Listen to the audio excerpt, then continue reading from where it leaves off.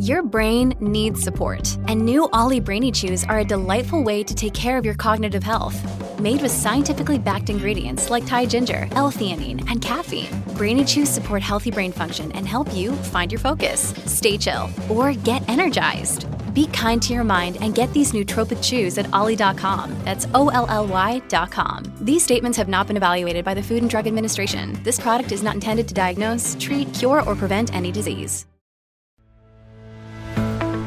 So there's a misconception that if you're single, you are incomplete, perhaps damaged, salvaged, and you won't be happy until you find your one. And that is not true. That is bullshit. It is a message that has been fed to us by media and advertising. The truth is, when you're single, you have the richest soil for growth. That's why I created this podcast. And unlike other podcasts, this one is host-driven, not guest-driven. That means I will be rotating health and wellness experts 3 times a week to give you the giant box of wellness crayons, not just the primary colors, so you can start building a meaningful life. It's time to give singlehood a cape.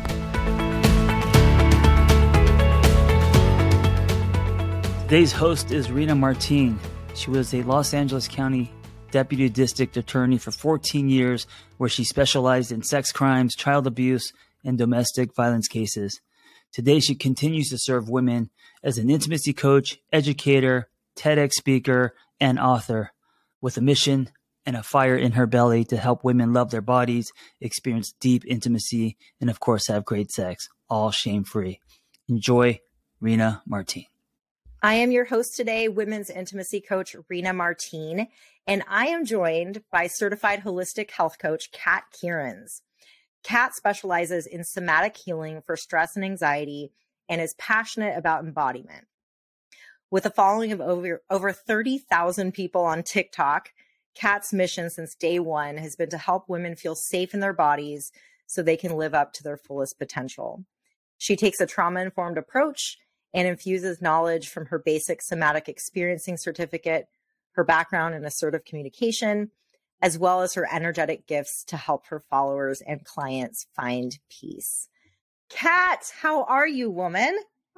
Hi, Rena. I am so good and so excited to be chatting with you, as I always am excited to talk with you. Thank you for asking. I am honored to have you here today, especially because you're kind of out on maternity leave right now, right? It's true. I am about 10 weeks away from popping, so I have stepped away from working too much, but I couldn't help it. When you reached out to me about this topic, I was like, oh, this sings to me. I have to talk to Rena about this. So by all means, yeah. Well, I'm so excited to have you, and thank you for carving out some time for our talk today. Let's just start big picture here. Say someone's listening and they have no idea what somatic or embodiment refers to. Can you just kind of walk us through that? Yeah, for sure. So my lens is definitely from a holistic lens, but I infuse a heavy side of somatic healing and embodiment work, which essentially just means how we regulate the nervous system so that we can find our own sense of peace, of regulation, of centeredness. And we do this through exercises that are really body focused instead of mind focused. Now, because I come from a holistic lens as well, I don't think that we are ever mindless or that it's not all connected. I truly believe it is all connected, but it's kind of like the gateway into being able to calm our mind if it's kind of gone haywire into anxiety and stress mode. And I believe that if we can connect to our body and regulate our nervous systems so that we can even just take a deep breath and be really present with ourselves, that we're going to be able to reduce our stress and our anxiety. So that's the lens that I come from when I'm working with clients and also sharing online.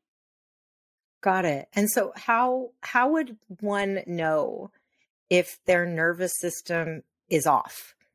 Yeah, I would say it's different for a lot of people, but there are many, many cues. And when it comes to anxiety, for instance, generally speaking, people are going to have a trouble accessing a slow and steady breath. They're going to feel maybe really sweaty or all of a sudden flush. They might feel dizzy. and this is again from the anxious side. There's also different ways you can be dysregulated, but it could even be, people describe it as anxiety attacks or panic attacks, where you quite literally feel like you might be dying in those moments. That's kind of on the extreme end, but the subtle ends could literally just be like feeling a complete lack of centeredness, like you're not feeling connected, or you can't connect to other people or have a calm conversation. You're just distant. You're not there. You're not in your body. So I would say that there's going to be different subtle cues for everybody. Like for myself, when I'm really anxious, all of a sudden I'm going to not be able to have access to my breath. And then I'm literally going to have a headache come in almost instantly. That's just my body's kind of warning sign. And then I actually, this is years ago, I'm luckily don't have this anymore, but I would go straight to vomiting actually. So there's lots of different warning signs. And I would just say that like everybody's different. So to get used to what feels off, what feels not calm. Yeah. And isn't that amazing how connected our minds and bodies are? I was actually having a conversation with some friends over the weekend about when I was first diagnosed with anxiety, and this was many, many years ago, and I was having pain in my chest. I was super nauseous, and I was getting tingling in my fingers. Like it felt like pins and needles in my fingers, but the stomach stuff and the chest pain was really alarming to me. And they did all of these invasive tests. And eventually my general practitioner's like, good news, you're not dying. You just have anxiety, kind of thing. Right. And so now though, when I see these symptoms manifest, I'm like, oh, that's just my anxiety. And I have my toolbox that I use to manage that. But so often we don't understand the signals that our body's trying to give us. Right. Yeah. Or we ignore them because our bodies has never been technically a safe place for us to be, for many different reasons for so many people. So we just ignore it and say like, oh, maybe that's normal. Or we put it up to something we ate that day, or we just think, like I've always had this. But our bodies are so intelligent, right? Like the wisdom that is there, I think is underappreciated. So if we can tap into it, that's embodiment. I mean, we're all embodied no matter what, but it's the conscious awareness to become in our body that I would describe as true embodiment, right? Being really present with it.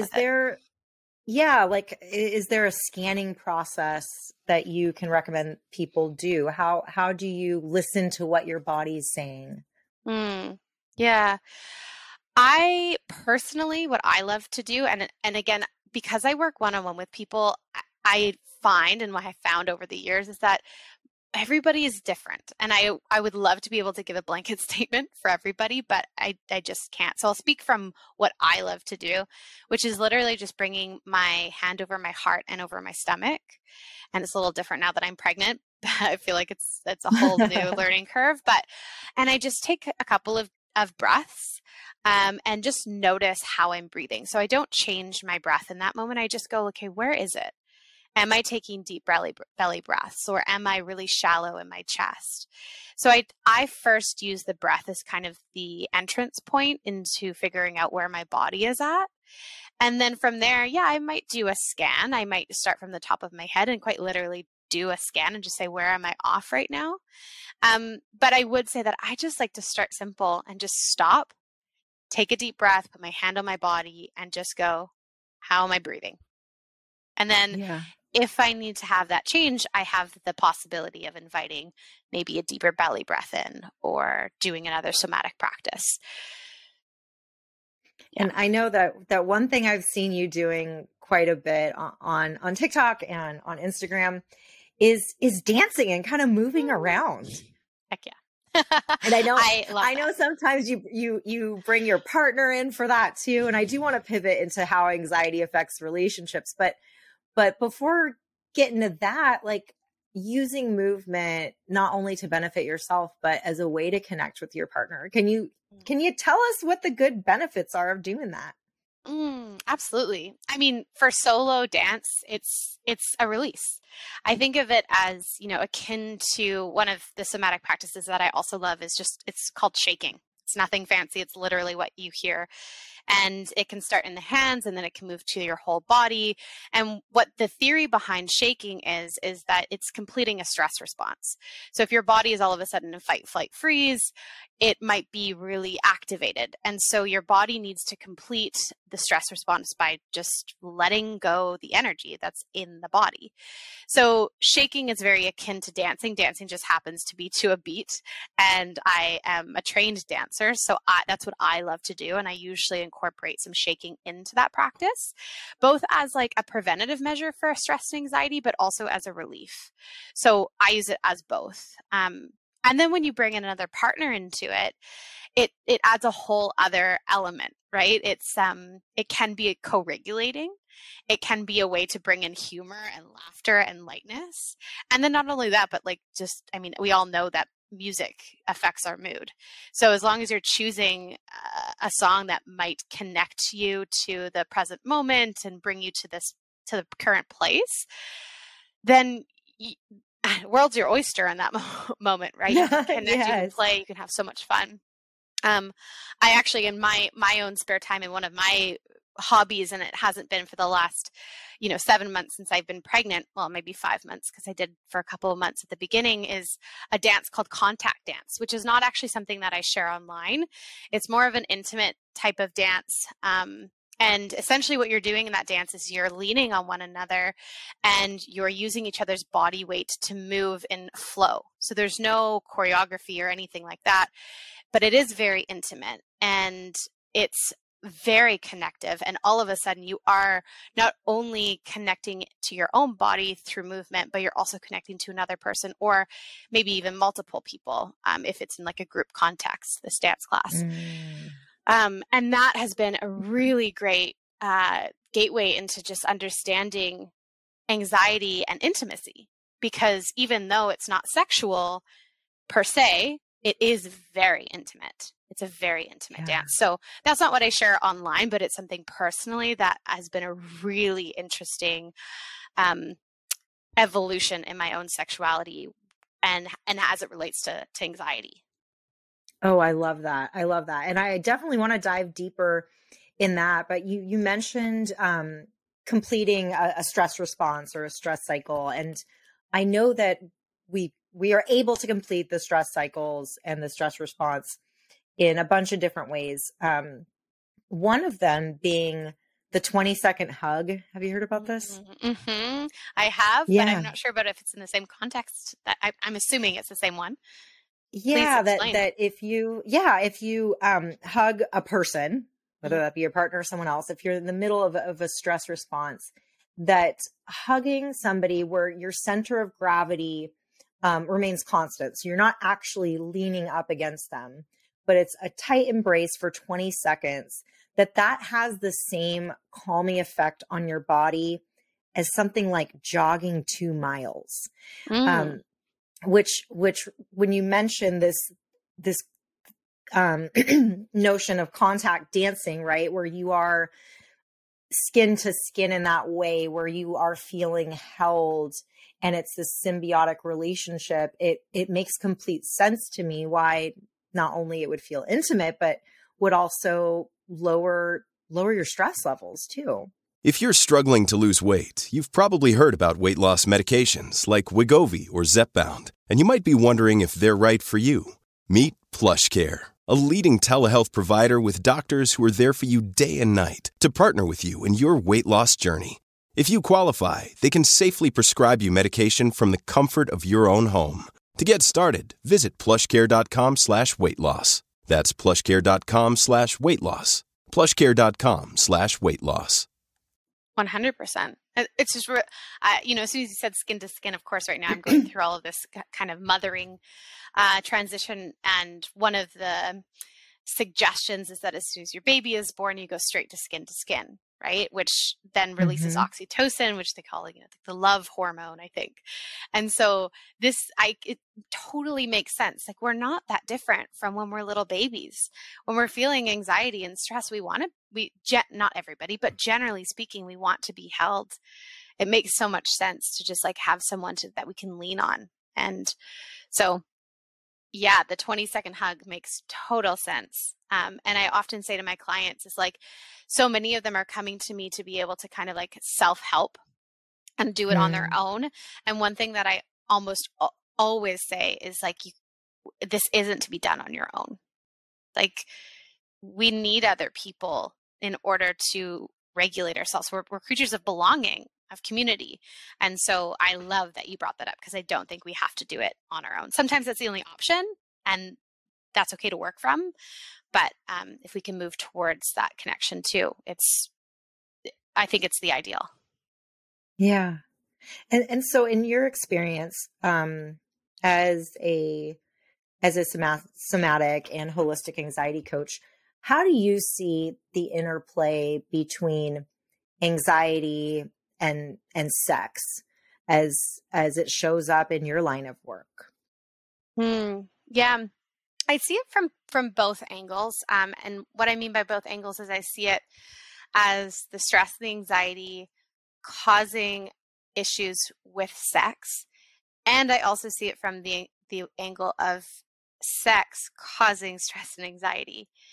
I would say that more often than not, when clients come to me and it comes up, that it's coming from the place of a stressful life is then causing difficulties connecting to their own bodies and to their partner's bodies. So, but that being said, myself and my own journey would be the other option, where it's like the anxiety comes from the sex. So it comes from both. I'm not sure. I mean, you do a lot more work in this probably than I do specifically, because this isn't the highlight of my work. It does come up with almost all my clients, but not all of them.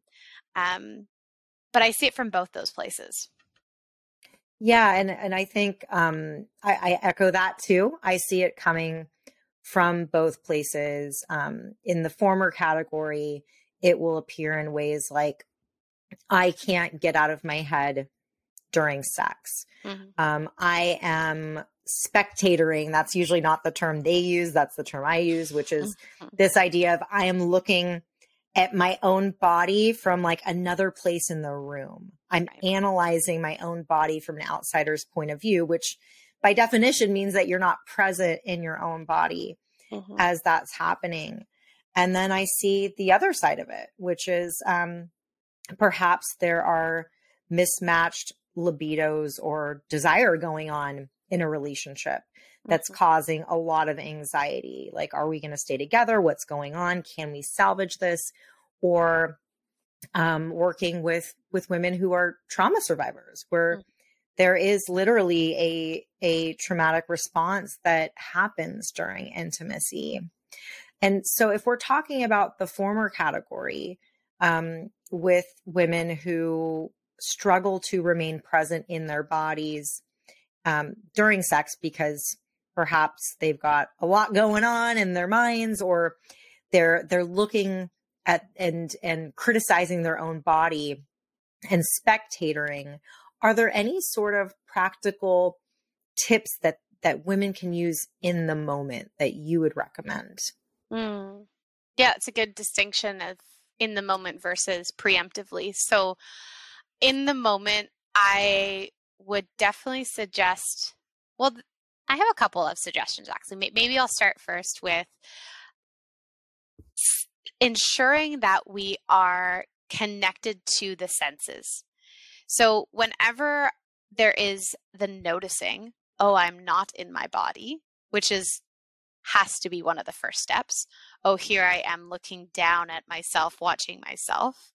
Then we can go, okay, I've noticed that. How can I connect to my five senses here? And I would I would want someone to take this practice and actually do it in anticipation of becoming sexual. But let's say they haven't. What I would get them to do is connect to the sounds they're hearing, connect to the scent, connect to what they see, connect to, how they're feeling, like what the bedspread feels like. So just coming back into like literally their senses.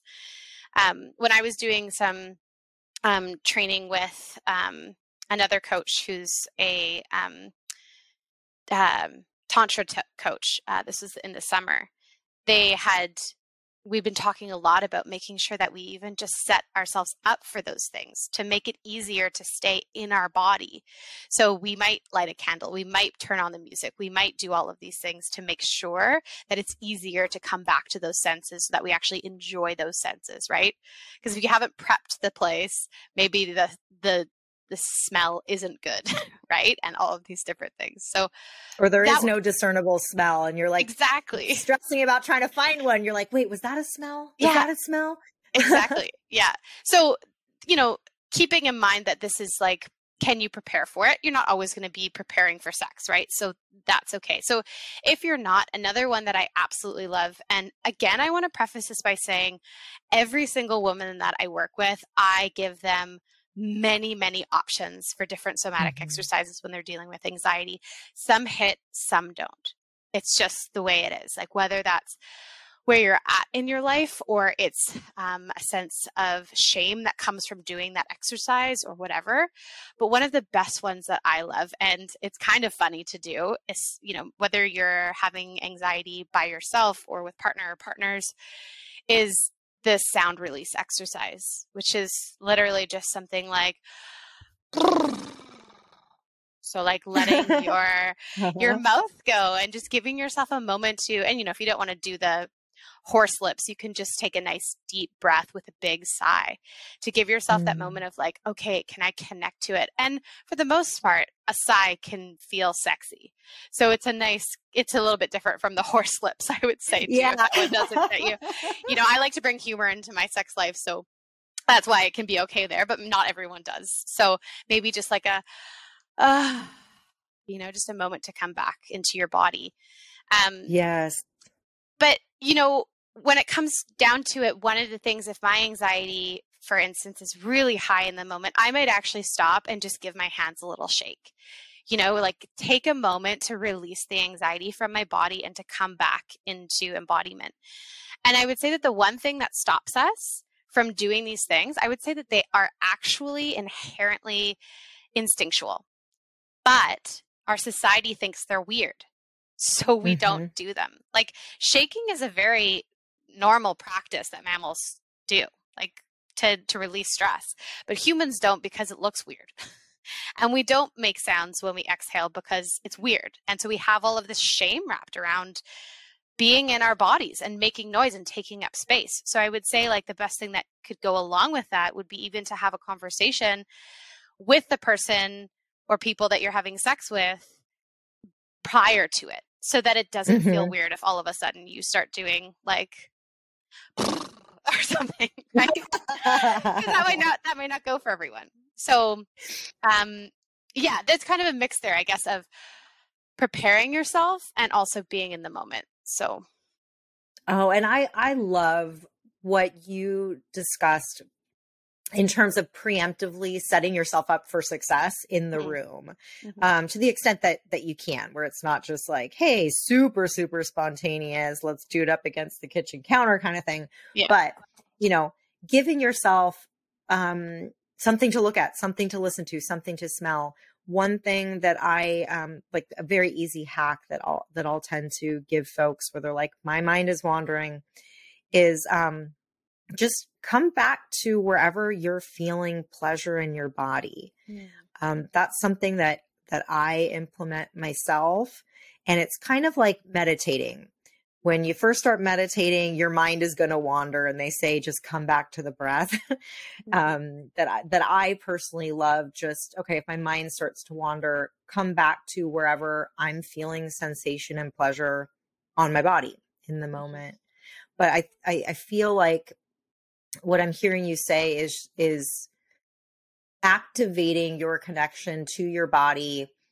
And here's a whole buffet of ways that you can do that. Find what works for you and leave what doesn't. 100%. And don't feel like it's just because you try something. Like you might go online and go onto my TikTok page or find someone else's or anything and look at a bunch of the exercises that are there. And you might try 5 that just don't do anything for you. And I would just say, like, don't give up, because sometimes the thing that gets in the way is just the shame of doing them. And it's just, and I know your connection to the word shame. We don't like it, right? We don't. Shame is bad. It's yucky. Yeah. Exactly. Yeah. And so say we're talking about that latter category where the stress and anxiety that's happening outside the bedroom is pushing down on your brakes, sexually speaking, to where your libido and your sex drive is just like non-existent. Mm-hmm. How do you begin to tackle that?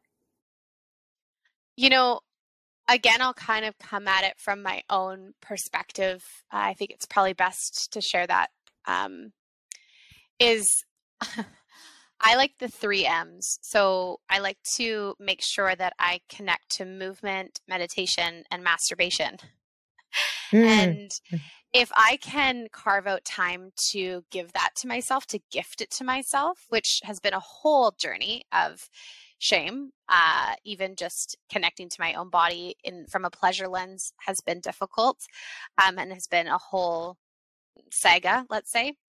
But if we can just do it in little bite-sized chunks, like it doesn't have to be a half an hour episode. It can be, can I dance to 30 seconds of a song? And then can I sit down for 2 breaths? And then can I just connect with my body in a sensual way from like a deep sense of desire for pleasure, right? So maybe that's just, connecting to your stomach or to your breast or, to your vulva, like whatever it might be, to just give yourself the time and the space to actually practice by yourself.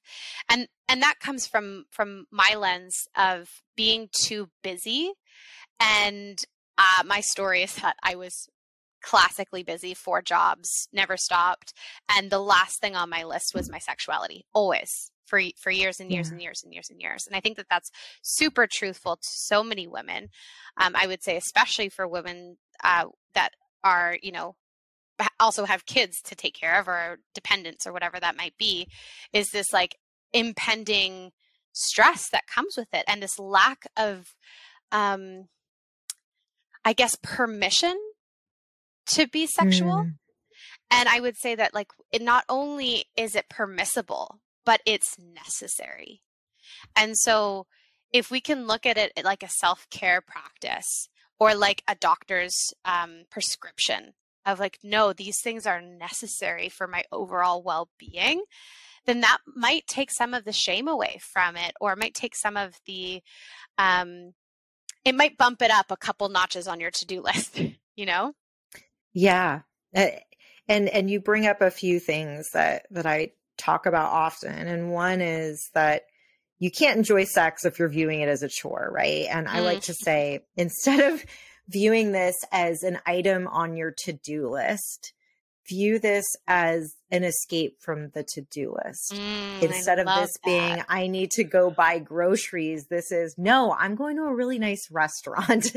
But I think that can be hard. I mean, in some ways that's much easier said than done, especially if we're stressed, our partner's stressed, and we're just kind of having mediocre sex. You're like, well, hey, Rita, this doesn't sound like a fancy restaurant to me. This sounds like a 7-Eleven ham sandwich. But I think reestablishing your connection to pleasure. And I love that you suggested just doing this in these kind of micro beats, that it doesn't have to be that all of a sudden you're having a solo dance party, that you've become some meditative guru, and that you're having an hour-long self-pleasure session. No. That we can start in baby steps. I will also throw out there how beneficial orgasms are for us, whether you're having those alone or with a partner. They help reduce cortisol levels, so they reduce stress levels. They help you sleep. They help with pain relief. They actually help your skin. They have some anti-aging properties. Like basically orgasms are the free multivitamin that actually feels really good. Mm-hmm. So I'm just throwing out yet another reason why pleasure is can be a huge and really beneficial part of your overall wellness practice. Yeah. Yeah. It's reminding me of a book I read, and maybe you've heard of it. It's called Patriarchy Stress Disorder. It's by No. Dr. Valerie Stein or Steen. And I loved it. I read it a couple of years ago, and it's just like this book that's about all of the pressures that women go through, and they inherit from just being in our culture and our society, and how it's the reason that we're so stressed. It's because we add on all of these things and we feel like we can never really connect with ourselves. And so even though, and this lens comes from like kind of like, here's the successful woman, and yet she doesn't actually feel like she's enjoying her life. Like she's got all of these things in a row, and yet she's lacking something. And it comes from this patriarchy stress disorder, as she coins it. But it just reminds me that, like, even if you're stressed and you're doing all of these things and you're doing these micro moments of connecting with your body, there's still the obvious conversation that needs to happen about, like, what are you putting on your plate? And how can you make sure that you are also detoxing and delegating and saying no and setting boundaries, right? Because you can't just be like, oh, okay, I can do it all now, and I'm going to add another thing to my to-do list, just like you were saying. Sometimes we have to knock things off the to-do list in order for us to even have the capacity to be able to connect with ourselves. So, like, I just don't want to go without saying that important piece is, like, sometimes we just have to say no. And I talk to so many people who feel like they can't say no to things, and that breaks my heart. Yeah. Yeah. Yeah. But I really appreciate you pointing out that there is a systemic anxiety to being a woman, and that is uniquely feminine. And the book that you mentioned reminds me of another book that I'll recommend if people want to go down this rabbit hole, that's called Fuck Happiness by Ariel Gore. And it is so fascinating because they look at all of this research based on what it means to be a happy woman. And that we, for a long time, were rewarded for doing everything. We were supposed to keep the household together. We were supposed to be the one to make the big smiley fun faces at kids' birthday parties. And now, as men's happiness has increased over time, ours has actually gone down. They talk about the history of antidepressants, which basically was that they were made for a uniquely feminine disorder, which explains why women tend to be twice as depressed as men. But I think that that we do need to remind people that to some extent, these can just be Band-Aids that we're putting on a problem that has a deeper root cause. And if we can't go ahead and wave the magic wand and change our society and our structure overnight, then perhaps what we can do on the individual level is to start saying no and kind of saying fuck you to the system in the smallest ways we possibly can. Yep. 100%. Like, and in so many different ways, I noticed the people around me saying yes to every little thing, having no boundaries, full calendars. And I'm also speaking from my own personal experience, and that being an issue that I've consistently had. And knowing that as soon as my schedule is too full, I don't feel sexy anymore. It's like, that's what I think the feminine energy needs is space, is movement, is surrender. And we have becoming, and I mean this from an energetic standpoint, like the feminine, masculine energies, which is in everybody, we have become increasingly on the masculine side of energetics, right? So getting shit done, doing the stuff, like accomplishing, da da da da da. But if we want to surrender and to be in the feminine, which again, any gender can be, is that's what we need more of. And it's so hard to be there because we're not praised to be there. We're praised when we get stuff done, right? Yeah. So it's a tough place to come from. And I'm glad that we're having it. It's not just like, what can I do? It's also, how can I think about this as a bigger issue? Yeah. And how can we kind of leave our masculine hat at the door, assuming that we're spending our day job in a traditionally masculine energy role, as more women are now. Mm-hmm. And how do I leave that at the door and then come home and surrender into a place of just being? Yeah. And I'm seeing that more and more women now, and the data supports this, that more and more women are having sexual surrender fantasies precisely because it is so divergent from who we are in our lives outside of the bedroom now. Oh, wow. That just gave me shivers. Yeah. Right? That makes so much sense. Yeah. This episode is brought to you by La Quinta by Wyndham. Your work can take you all over the place, like Texas. You've never been, but it's going to be great because you're staying at La Quinta by Wyndham. Their free Bright Side breakfast will give you energy for the day ahead. And after, you can unwind using their free high-speed Wi-Fi. Tonight, La Quinta. Tomorrow, you shine. Book your stay today at lq.com. And, yes, and the we longing we for want that, to be I'm dominated sure. in the bedroom. Yeah. We don't want to have to make decisions. We're like, oh my gosh, really? Can't someone else just make a decision around here right now? Yes. Oh my gosh. I was talking to another mom friend last night, and she was going about this classic thing that her partner says, and I've heard other women echo it. That's like, they come home and they have all of this like beautiful intention to want to help around with the kids or the house or whatever. And they ask the question, what can I do to help? Which sounds in theory so fantastic. But if you're at a lens where all of a sudden you're like, wait, is this all my job and you're just helping me? Just set someone off into a whole tizzy. So anyways, I was just laughing at that yesterday, where you're like, yeah, no, it's not just, I'm not in charge of everything, this whole household, everything. Like, this is a team thing. So yeah. Anyways. Yeah. So say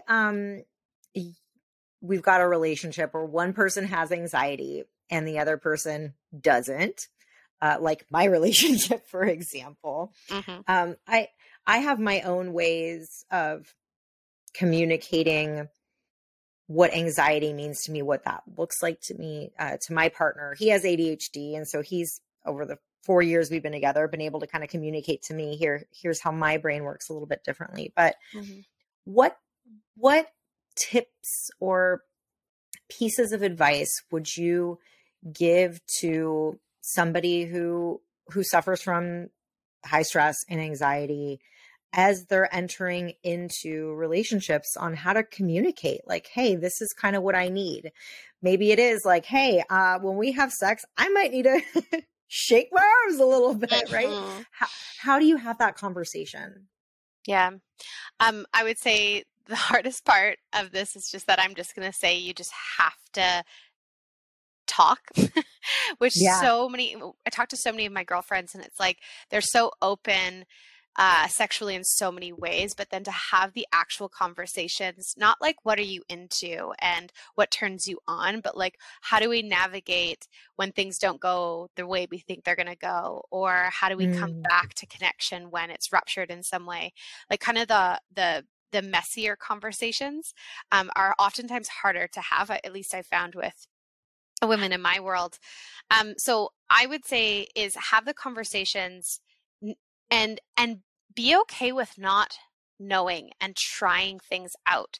So for instance, this might be a new relationship or an old relationship where you're just starting to have these conversations with someone, and you might be like, I don't know if I need to be alone for a second or if I need co-regulation with like a hug.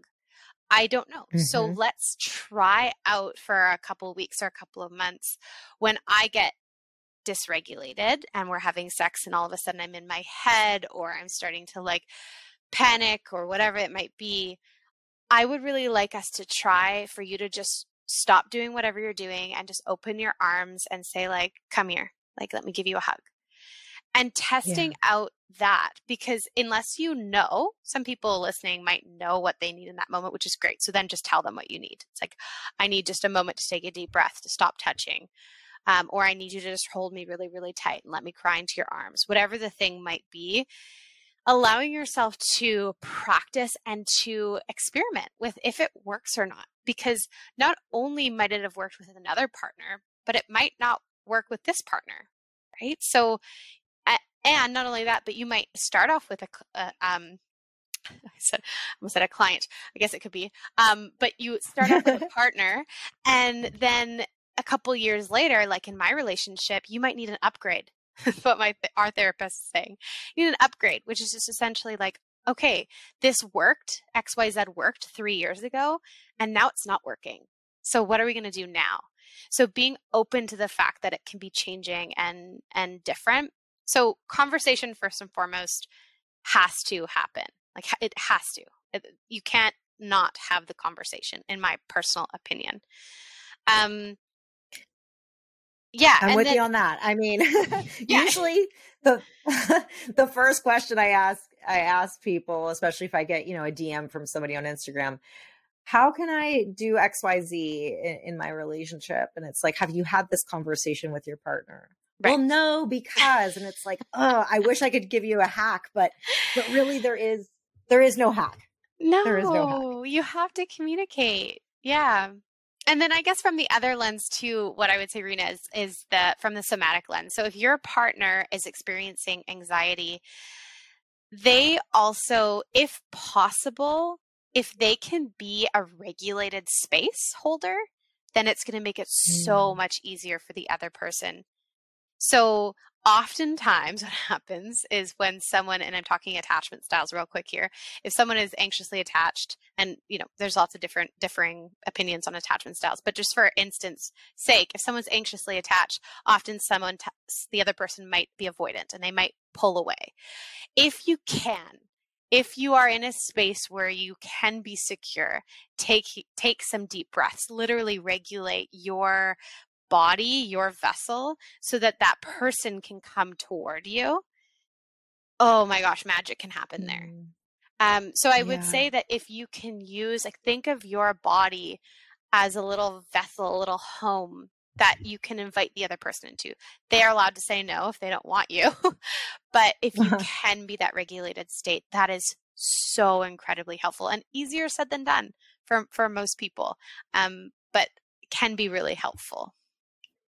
Yeah, one thing I will do with my clients who have triggers is I will have them assemble their trauma safety kit, basically, kind of like, well, I live in California, but we have earthquake kits here, right? Because when the big one's coming, like you don't want to have to be going through drawers and trying to find things. Like you have your earthquake kit. I'm sure you've got your hospital bag that you'll be having waiting for you when you go to the hospital. Yeah. But so basically you've got your trauma safety kit and it's going through, okay, how do I know when I'm being triggered? Like what do I sense happening in my body? What do I need when this starts happening? And it doesn't necessarily have to be one universal thing that you need, but essentially coming up with, here are the tools I know have worked for me historically. Here are some of the warning signs. And then if you are partnered, sharing that with your partner. Yeah. Being like, look, I may not be able to have the words to have the conversation to let you know what I need in the moment, but here are some places you can start and see if these work out for you. But again, having the preemptive planning in mind, if you can. But as somebody who I will have triggers come up when I least expect them, in situations that I've done multiple times before where they haven't been issues at all. Not everything can be pre-planned. Nope. But if you know that there's a chance that you are going to enter into some sort of stress or trauma response while you're in the bedroom, at least giving your partner whatever tools you think might be able to support you best preemptively is good in the event that you're not able to articulate that in the moment. And one thing that might help too, and that's been really helpful for me, not just in the bedroom, but just in general with kind of triggering content within partnership, is find a code word. It's different from your code word of like we need to stop sex. Like a safe word. Yeah. Yeah, it's different. It's different than that. But think of it as like something that's just going to jolt you right out of it. Like it's just like purple unicorn or something ridiculous. Again, I come from a humor side of things. Yeah. So I always like to that in, but that might be something that if you've had the preemptive conversation in the moment, it can feel really hard to feel like I'm anxious and I want to stop. Like sometimes saying no is hard. If you're a woman, at least that's been my experience, is like, I have had to learn how to say no. And so what helped me was instead of saying no was to be like, yellow duck, Yeah. and that just stopped everything. And then they can go straight into their place of like, okay, I can co-regulate. I can be here with you and go from there. And because it is hard to access your words sometimes when you're feeling dysregulated. So sometimes just having that quick word is helpful.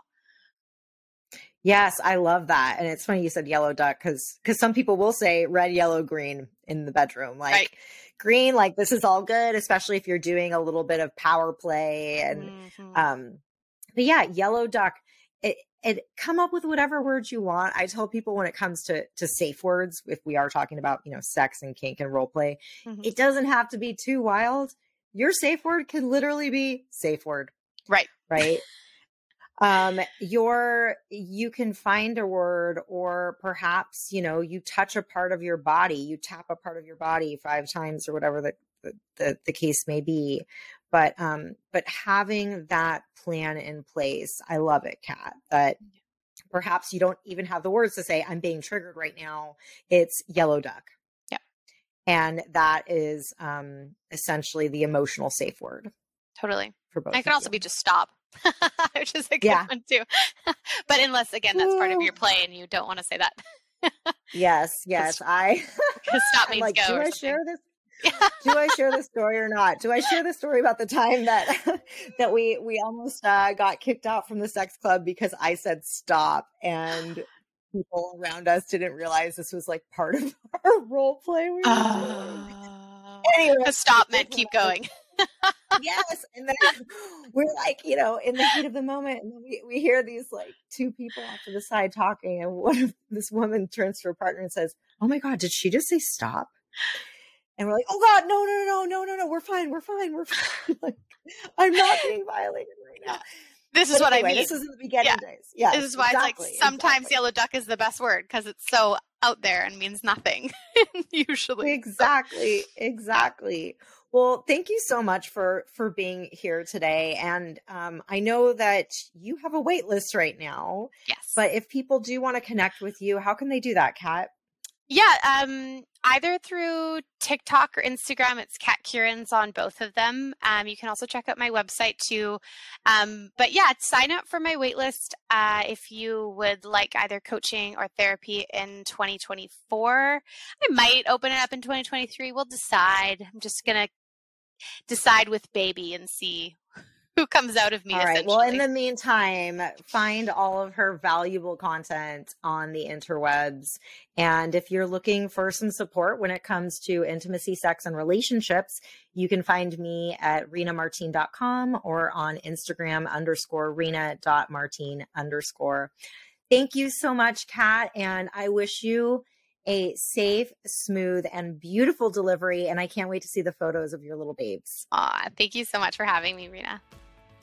Thank you. I hope that episode was helpful. Hey, listen, if you want to share your singlehood journey, if you've gone somewhere and come back, if you have revelations and wisdom, please share your story. It's going to help other people.